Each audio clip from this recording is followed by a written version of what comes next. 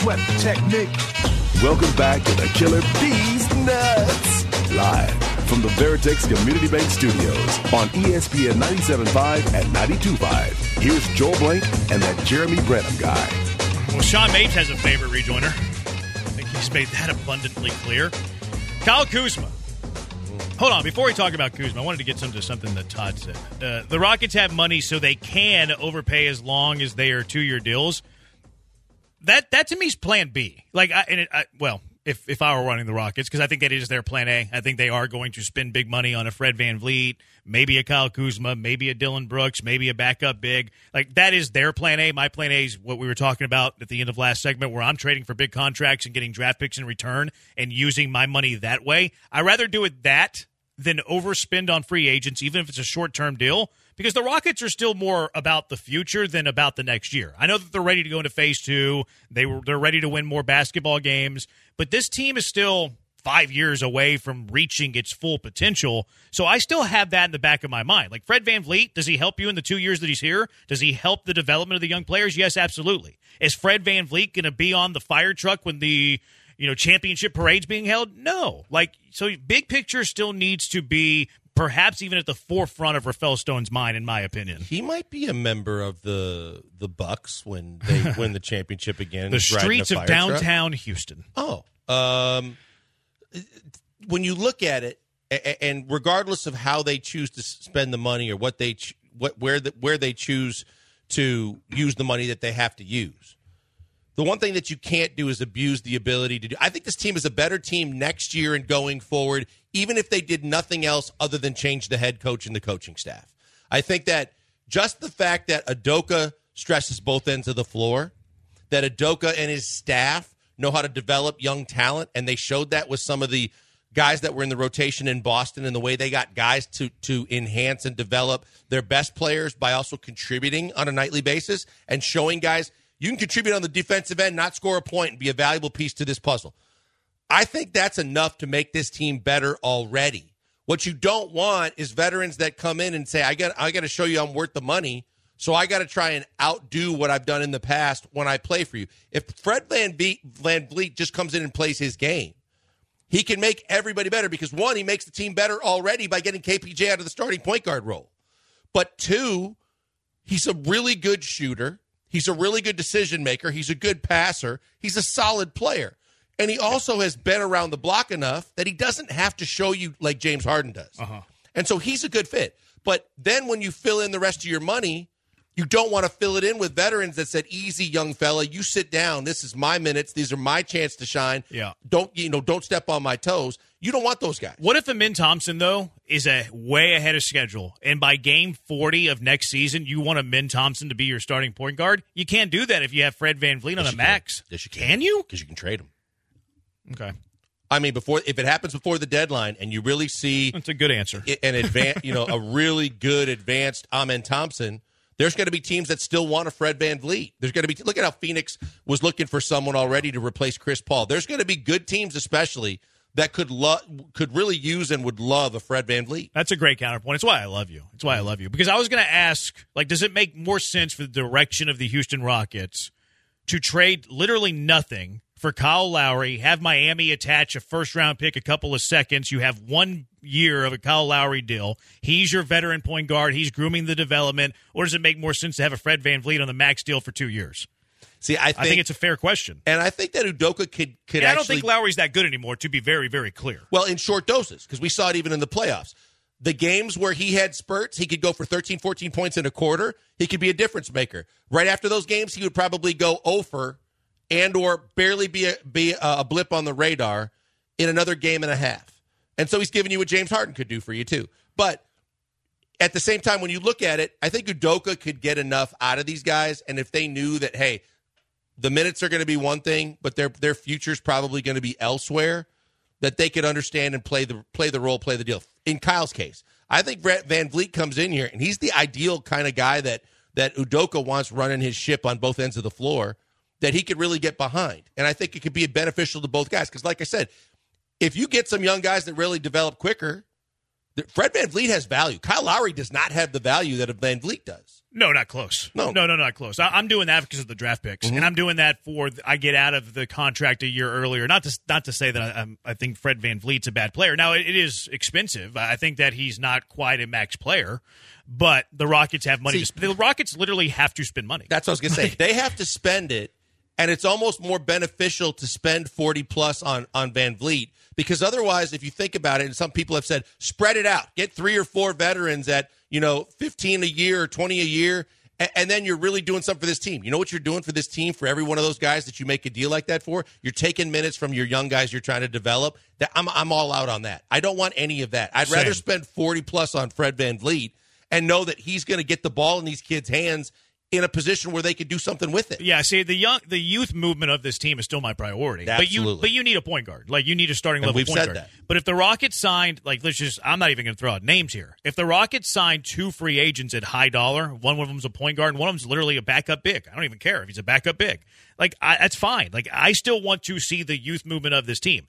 I think that we differ probably with Ime Udoka. I don't think Ime Udoka really wants to be very patient with a youth movement. He might be forced to do it for the most part, but it's probably why he wants some veterans on this team. I think Tillman Fertitta wants to start, walking after he crawled, and then someday they're going to be running. I think he wants that pretty soon. He said this is phase 2. Absolutely. This is where we start he's winning. flat out said it's phase 2. Right. So I think that they have a desire to win more basketball games next year than, let's say, you and I have a desire to win basketball games next year. Because I still think that the future is more important than the immediate for the Houston Rockets. You also hit on what I was going to say, Jeremy, which is if we say VanVleet is where we start with the spending, I skip Dylan Brooks and I get a backup, not even a backup, a part-time starting or capable of starting big. See, I don't love the idea. See, that's my hang-up on Brooks. I'm fine with Dylan Brooks as the player, but you have a logjam at the wing. But that's what I'm saying. Right, so I like now your idea. You got to get a veteran big that can kind of show the ropes to Şengün. I would like a defensive-minded big that could show Şengün some of the things he's not been doing that's been exposed on the defensive end. Yeah. Where the key minutes when you need offense from your big, you're still going to go to Şengün.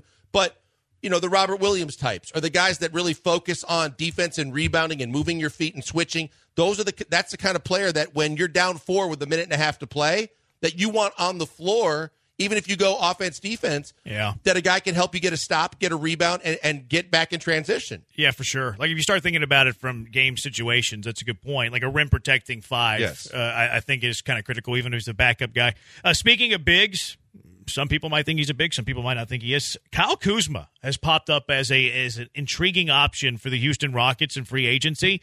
I didn't realize that Kyle Kuzma averaged over 20 points per game last year in Washington. I don't watch a ton of Bullet basketball, but he averaged over 21 with the Bullets last year.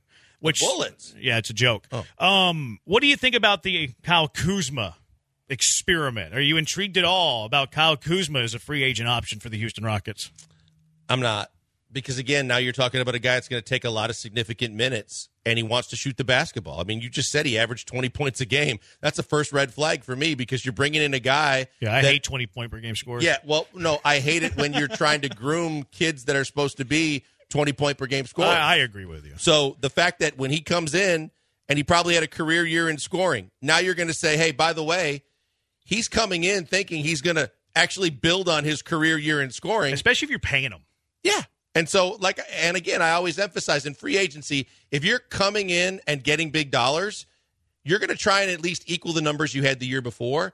I don't want that many shots going up coming from Kyle Kuzma's hands or trying to achieve that goal when you have the guys you have on this roster you're trying to develop. I don't like it. I don't need it. And he's going to want more than a Dylan Brooks. And that, I'm out. You're probably signing Kuzma and Fred VanVleet, and that's probably it. If you were to sign Kuzma.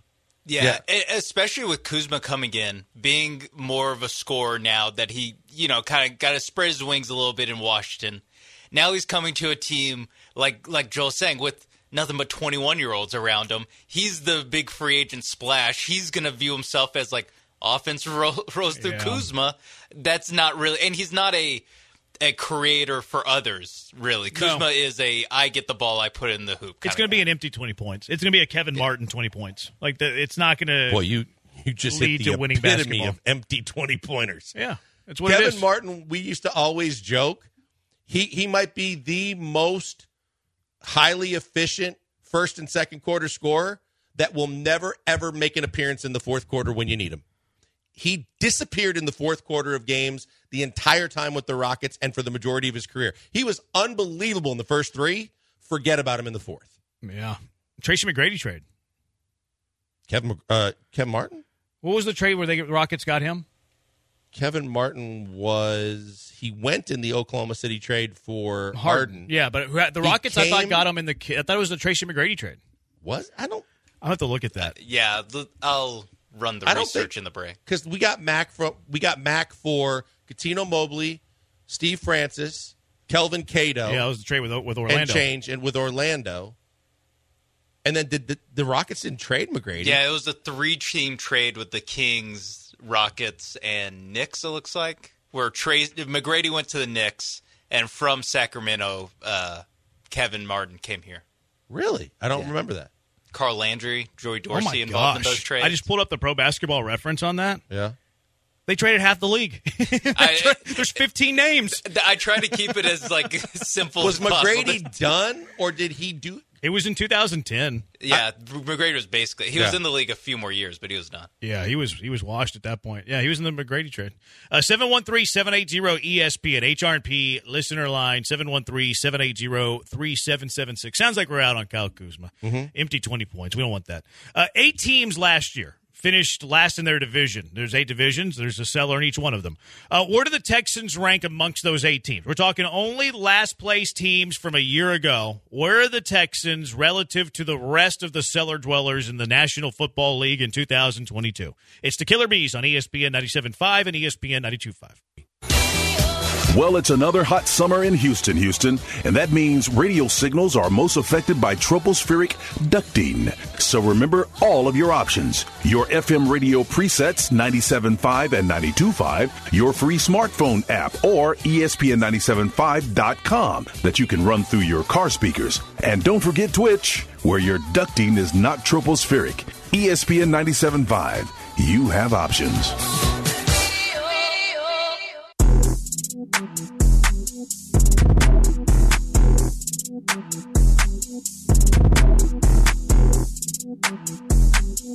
Hey, Houston, you're live in the Hive with the Killer Bees, Joel Blank and Jeremy Branham on ESPN 97.5 and 92.5. 0002, full disclosure. I like Branham. However, he antagonizes Blankers intentionally. Cut it out, fool. Maybe it's intentional, but it comes naturally. I don't know how to stop it. Maybe there is a rehabilitation for that, but I'm sorry in advance, Blankers, but it's probably not going to stop. It's just natural. I can't help myself. I can't bite my tongue. Amy Winehouse. Oh, rehab? You tried to go to rehab. It didn't work out that well for Amy Winehouse. Maybe rehab is not the answer. Like you're saying, it didn't work out for you either. Maybe that's not the answer. Rehab is not. Isn't that the song? I tried to go to rehab, and no. So there you go. But I don't think she's with us anymore. I know she's not. Okay, I'm making sure. I know. Making sure. So if it didn't work out for Winehouse, it ain't going to work out for Branham. 713-780-ESPN, HRP listener line. There's 8 divisions in the NFL. You may or may not have known this.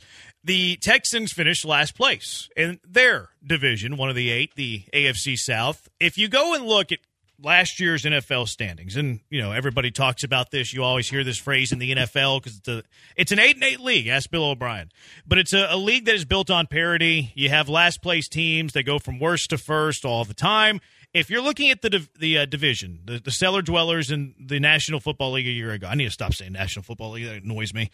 The New York Jets last in the AFC East. The Browns were last in the AFC North. The Texans last in the South. Broncos last in the East. The NFC. Commanders, even though we're a 500 team, 8-1, they were last in the East. Chicago was last in the North.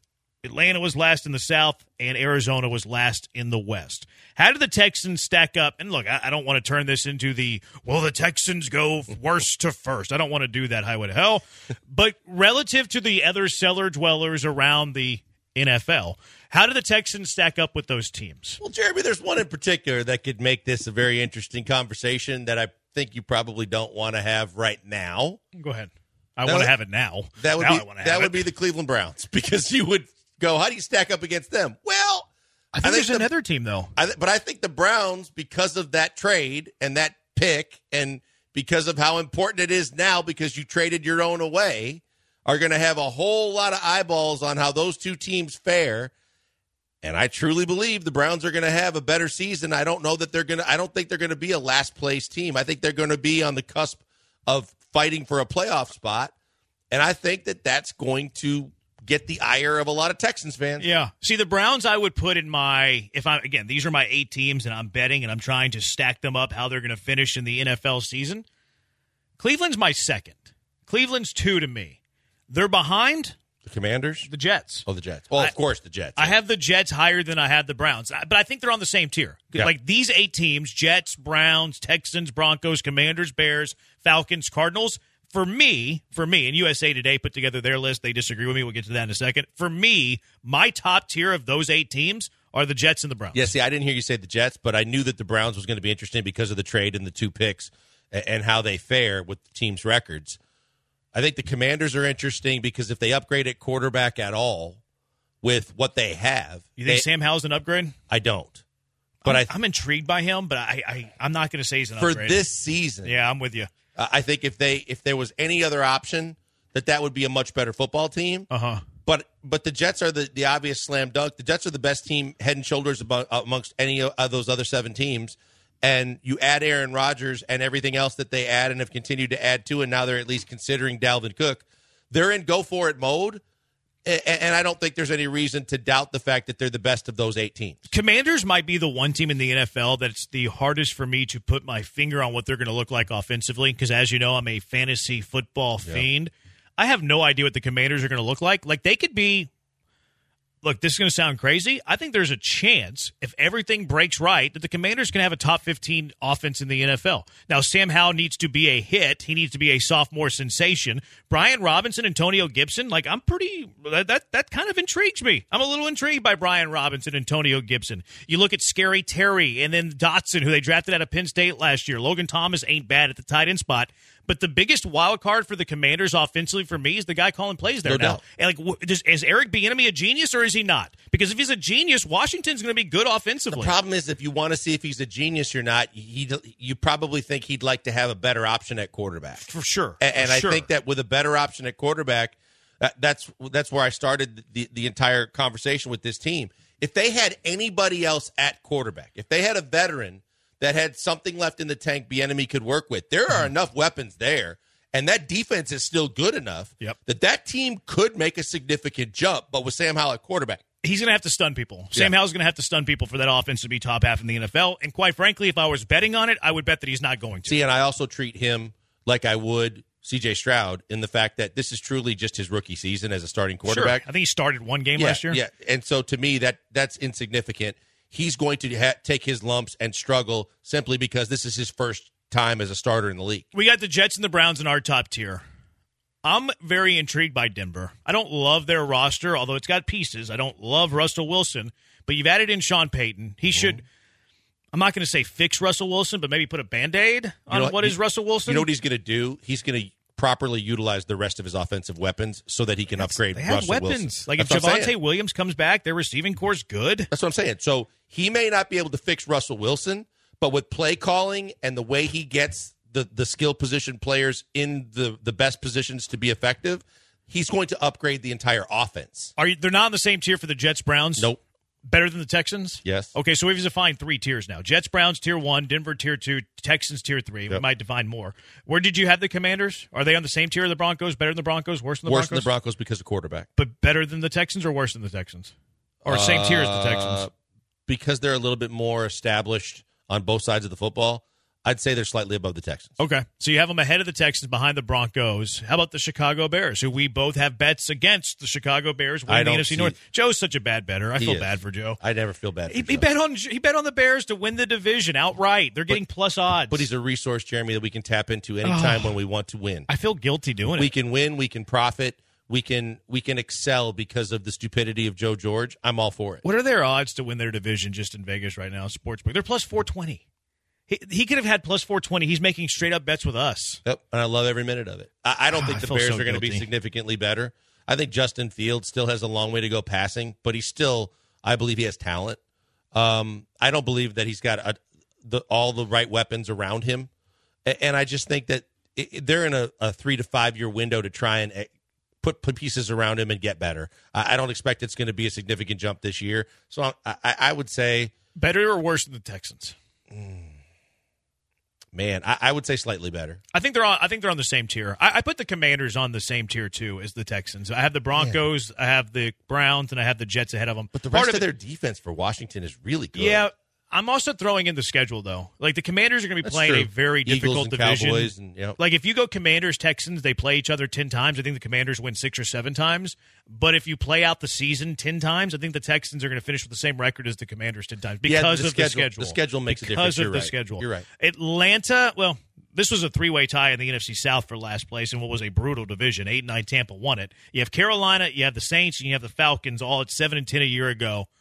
Which of those teams do you like? Which of those teams do you not Division like? is absolutely wide open. It's a terrible division. And again, Atlanta I put in the same category with a different kind of spin on it. But Atlanta is the kind of team that if they had any quarterback play at all, it looks like a lot to me like Washington. Yeah. Like if you get the right quarterback in that situation with Kyle Pitts, with a really good running back now and 2 running backs to work with some of the guys you already have on that roster and a decent offensive line, I think that's a team that could take a significant jump. Yeah. You mentioned Bijan? Yeah, I said, with with Bijan and 2 good running backs. They seem like they're a quarterback away. It feels like if they get a solid quarterback, they could be playoff good. Look, Mariota, and though he wasn't great last year, they intentionally sat him down late in the year because they knew that they were getting close in that division because they still know that they needed young pieces. Right. But Marcus Mariota had that team at least competing in a discussion for the last playoff spot. I think their hope is that Ritter can be that next year and then has a ceiling where he can be better. I really don't. I'm not that bullish on Ritter. I like the Saints. I think Carr's a huge upgrade over Andy Dalton. Yep. That's a defense that was already good. They have some pretty good skill position guys as well. Carolina rookie quarterback. I can't put a whole lot of stock in that. Saints defense took some hits. They let Davenport and a couple pieces get away. Yep. But, Kamara is where that all sits right now. If Kamara could get out of the legal issues in Vegas and he could be anywhere close to where he used to be as a weapon for Carr, I think you're right. I think the Saints are significantly better, and I think they'd be the favorite to win that division. I just look at it and go, Tampa's not a factor to me. Nope. With the quarterback in a situation in Atlanta, they're not a factor to me, though I think they're going to be better because of their skill positions. I think they're going to go 7-10 again. I think they're a 7-10 team. But I think it would be the Saints' division to lose. Oh, I completely agree. I think the Saints are the best team in that division. I think they upgraded significantly at quarterback, and then the rest of the division's lousy. Arizona, last place, last place team. I think they're going to have Kyler for at least half the year. I think they're going to be the worst team in the NFL. I think you're probably right, and I think it's going to be by far. Honestly, they might control the top 2 picks in the draft. You know what's interesting with Arizona is that top 2. Mm-hmm. Oh, Texans. Mm-hmm. Oof. Yeah. What's interesting about exactly Arizona is that they drafted Josh Rosen. Yeah. They were lousy. They got the first pick. They drafted Kyler Murray. Kyler Murray could get Kyler Murray'd.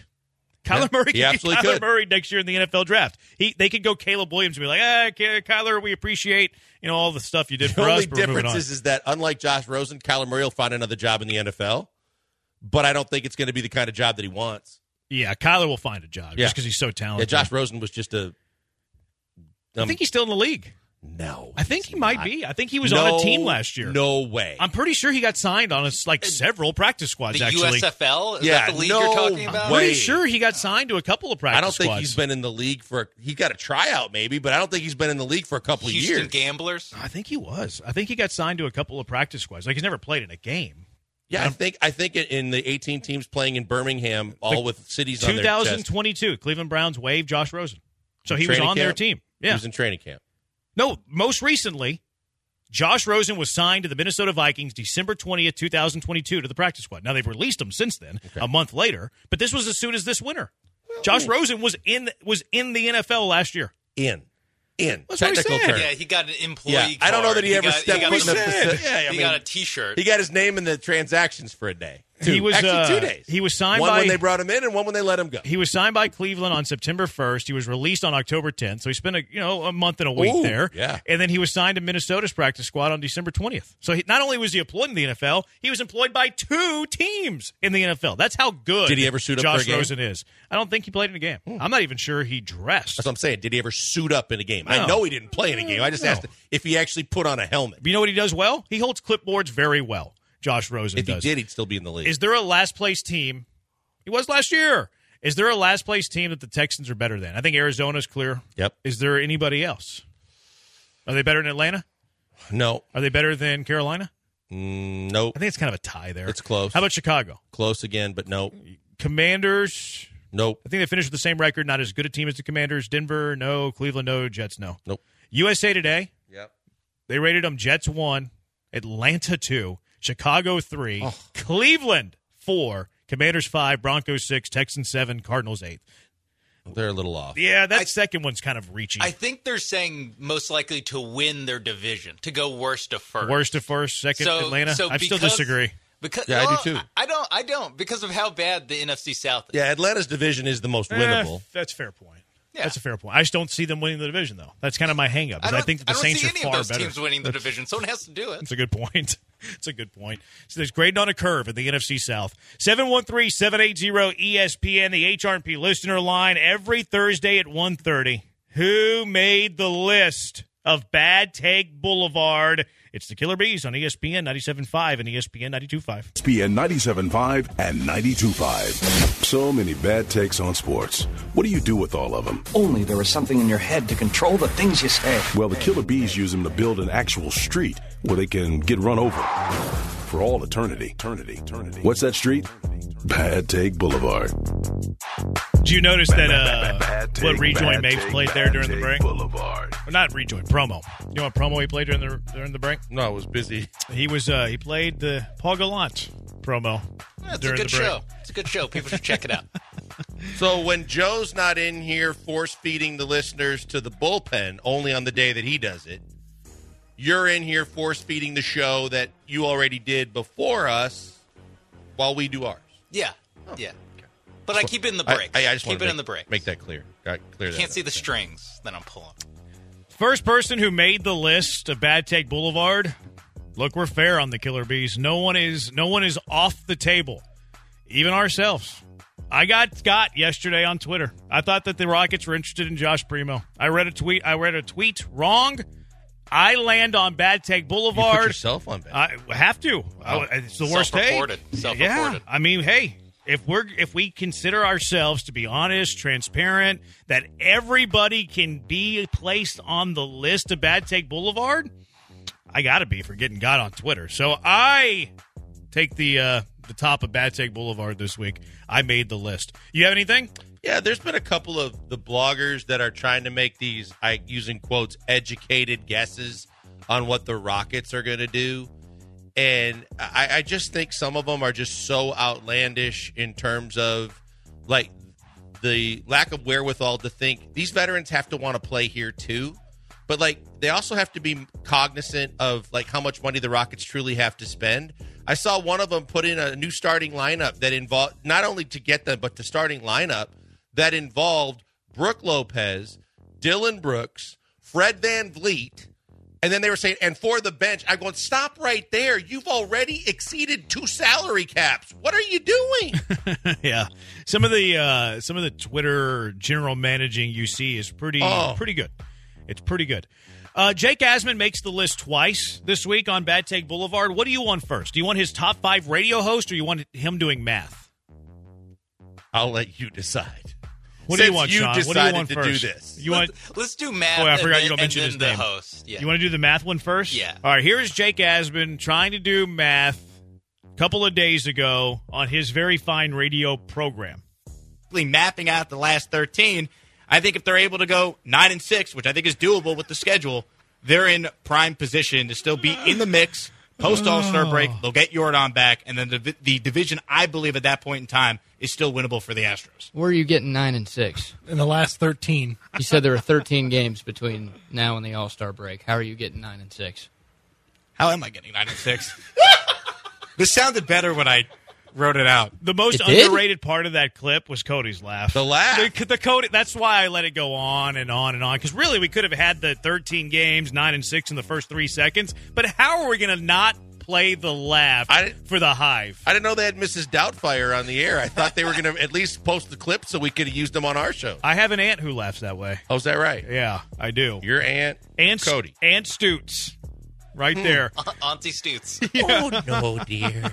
Auntie Stoots. Doubtfire's here, Man, dear. I didn't know Cody had that octave. Maybe I should have. Maybe I should have known that he could get up there. That's the Bok Bok chicken. He got up there with that octave. My daughter has a toy that does that called the Bok Bok chicken. Jake lands on Bad Take Boulevard for thinking that 9-6 is 13 games, and here we are talking about the Aunt Stoots' laugh. Oh, man. Some really good. He's got some ups. Cody's got some ups. Some really good. One more time. That's the reason that Jake landed on Bad Take Boulevard. The math was just for the Was laugh that the alone. whole feather duster, Cody? Man. Oh, my goodness. Impressive. Hoochie-coo. Impressive. You want Asman's top 5 radio host, or you just want to play Cody's laugh for the next 3 minutes? Jake Asman. About the same, isn't it? Maybe Cody can laugh at Jake Asman's top 5 radio host or list. national? This is national. Although there is one local because he's trying to kiss up after losing a feud. John Granado made it then, yeah. John Granado made his list because he lost a feud to John Granado in convincing fashion. Asman's top 5 radio hosts to save the planet because they're going up against the aliens and they need radio hosts for some reason. Howard Stern, which look, Howard Stern had a period of greatness, so that's a tough one to argue. A bank account that's still greatness. Yeah. Yeah, and, I mean, Howard Stern had a period of greatness in radio. There's no doubt about it. He had Rush Limbaugh on his list. Remember Limbaugh on ESPN? Oh, yeah.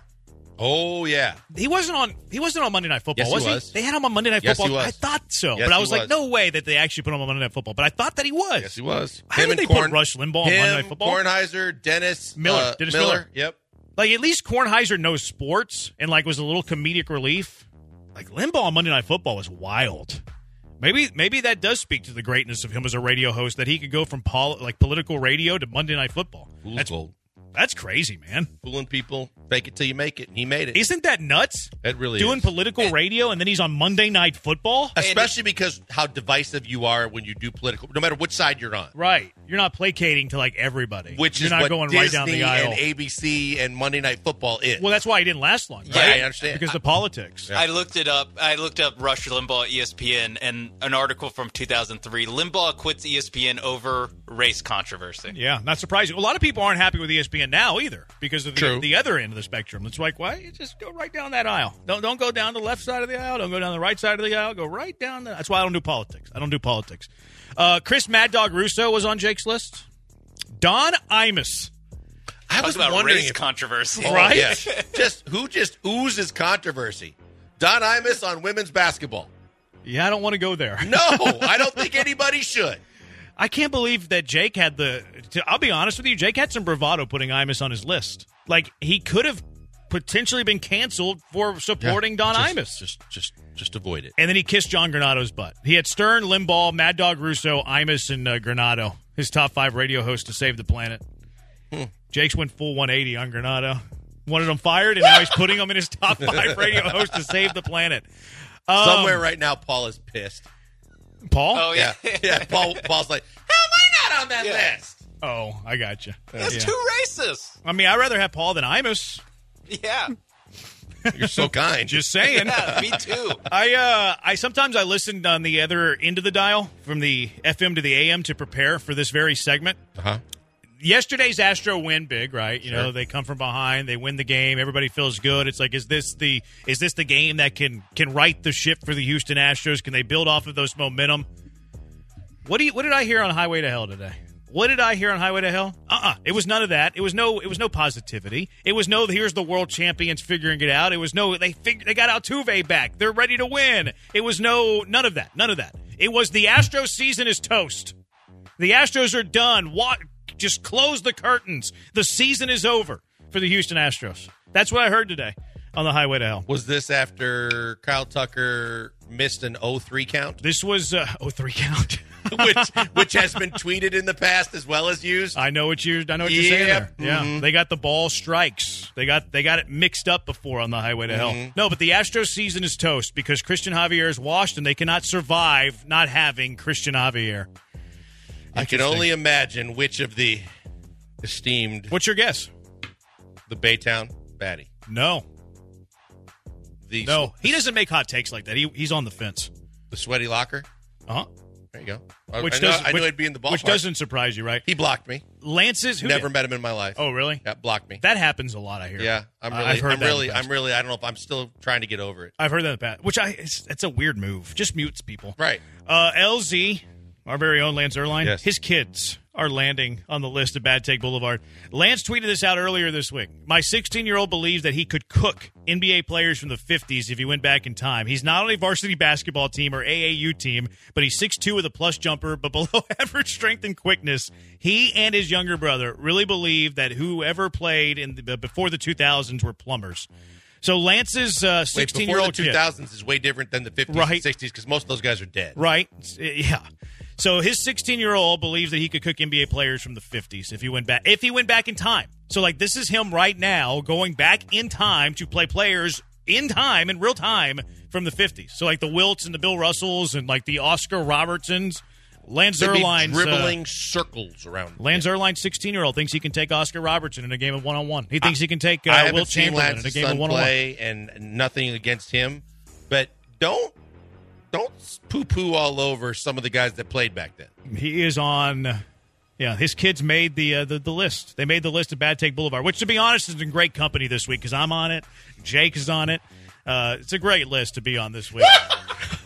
And Cody Stutes' laugh. I forgot about that. How could I? I'm going to have nightmares about that laugh. All right, that does it for Bad Take Boulevard. If you have other people that should have made the list, you can tweet them at Pac-Man Joel. Speaking of Cristian Javier, look, let's be honest. He did not pitch well yesterday. He's been poor in back-to-back starts. Does the downfall of Cristian Javier increase the need for pitching on the Houston Astros this year? It's the Killer Bees on ESPN 97.5 and ESPN 92.5.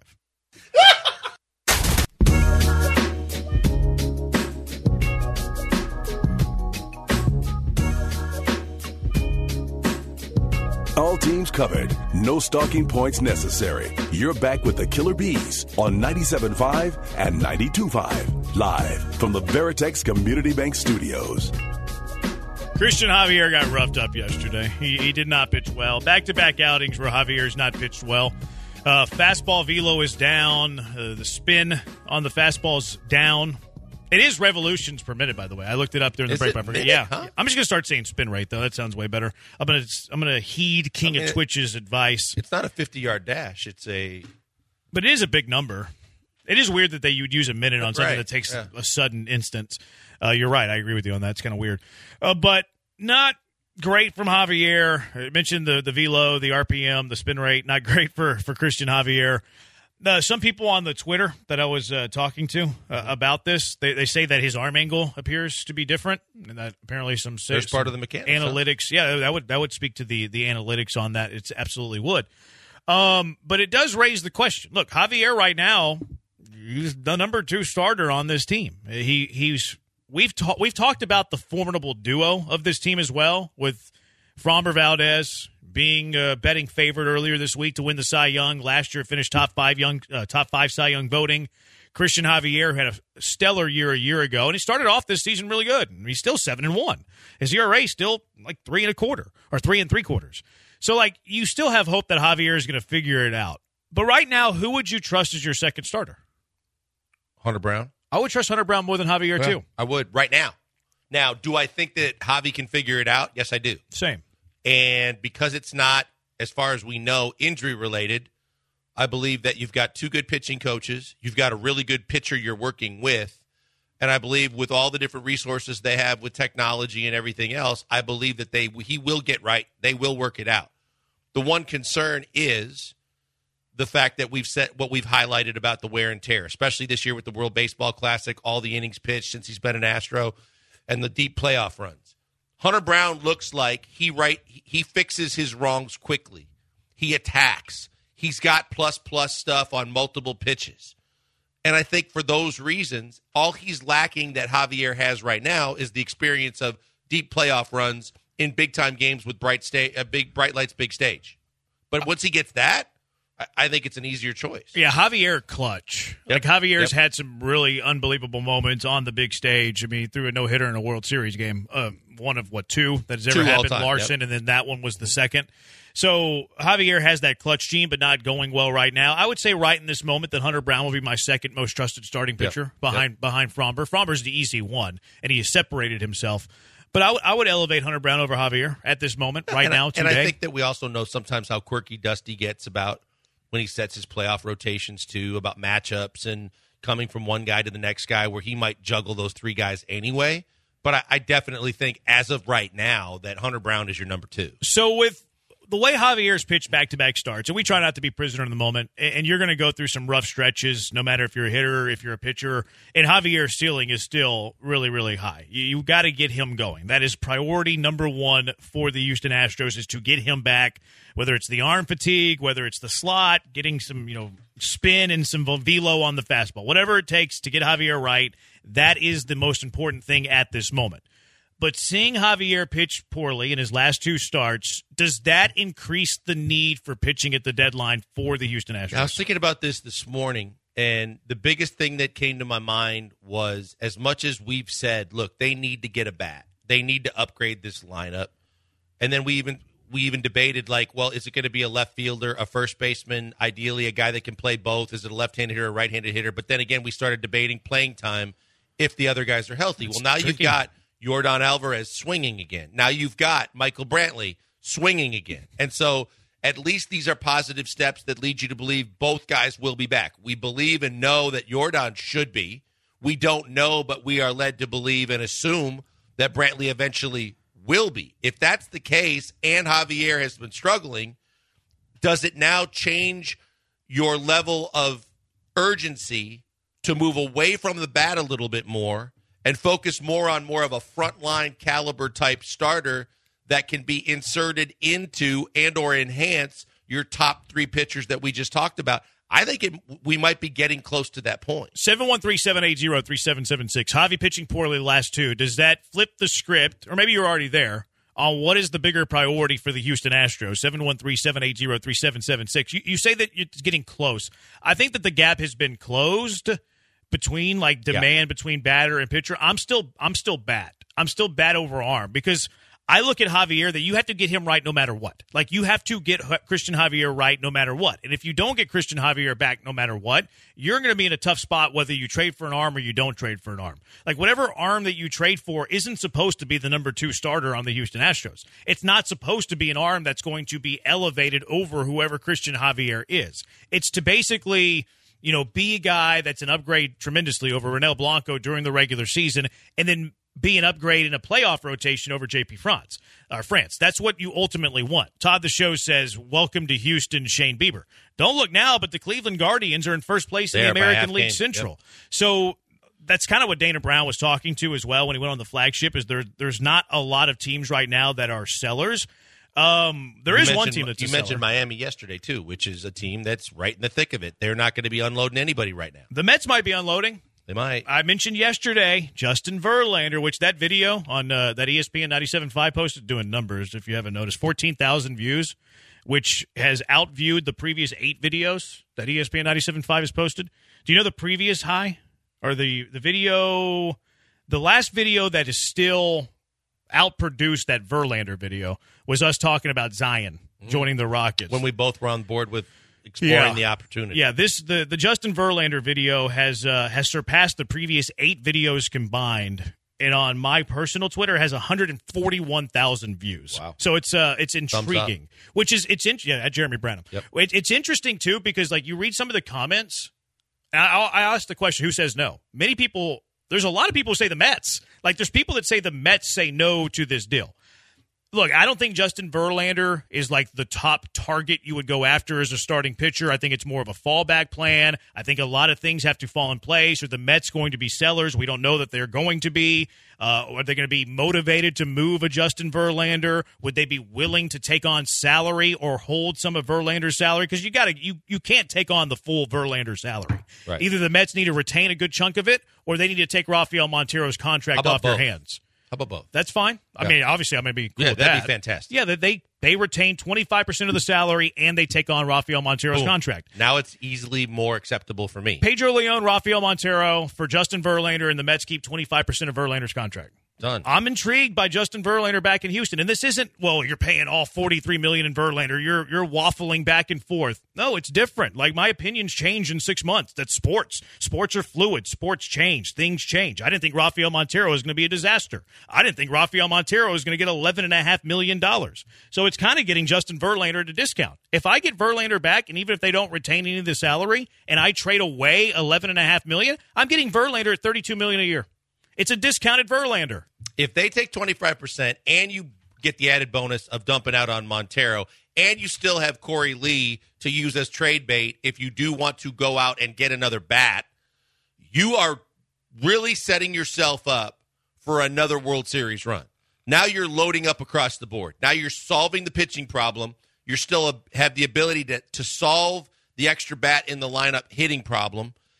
And you make your depth, which we've talked about, especially with some of these struggle bus games, where you're like, well, what are your options? You want to pinch hit for Maldi, but if your option to pinch hit for Maldi is Madris, well, how much of an upgrade really is that, except for he had 2 hits at the end of the game last night? Sparks some rallies last night, Blankers. But, you know, when you look at Hensley, when you look at the other guys that they've tried to use in these situations, they could use depth. If you could add depth, add a bat, add Verlander, this team is capable of beating anybody in a series. I think so, too. I think so as well. 713-780-ESPN, asking you the question. With Justin Verlander, with Cristian Javier struggling in his last 2 starts, Brantley swinging a bat, Jordan swinging a bat again, is it time to focus more on a starter than a bat? 713-780-3776. NBA free agency starts tomorrow. Maybe we start to see some leaks maybe during our show tomorrow. We'll be all over that. It officially opens at 5 Central tomorrow. I have a difficult question for you. You can't have Fred VanVleet. Okay. You can't have Fred VanVleet. He's not the point guard for the Rockets next season. If you can't have Fred VanVleet, who do you want to be the Rockets point guard next year? 713-780-3776. Killer Bees on ESPN 97.5 and ESPN 92.5.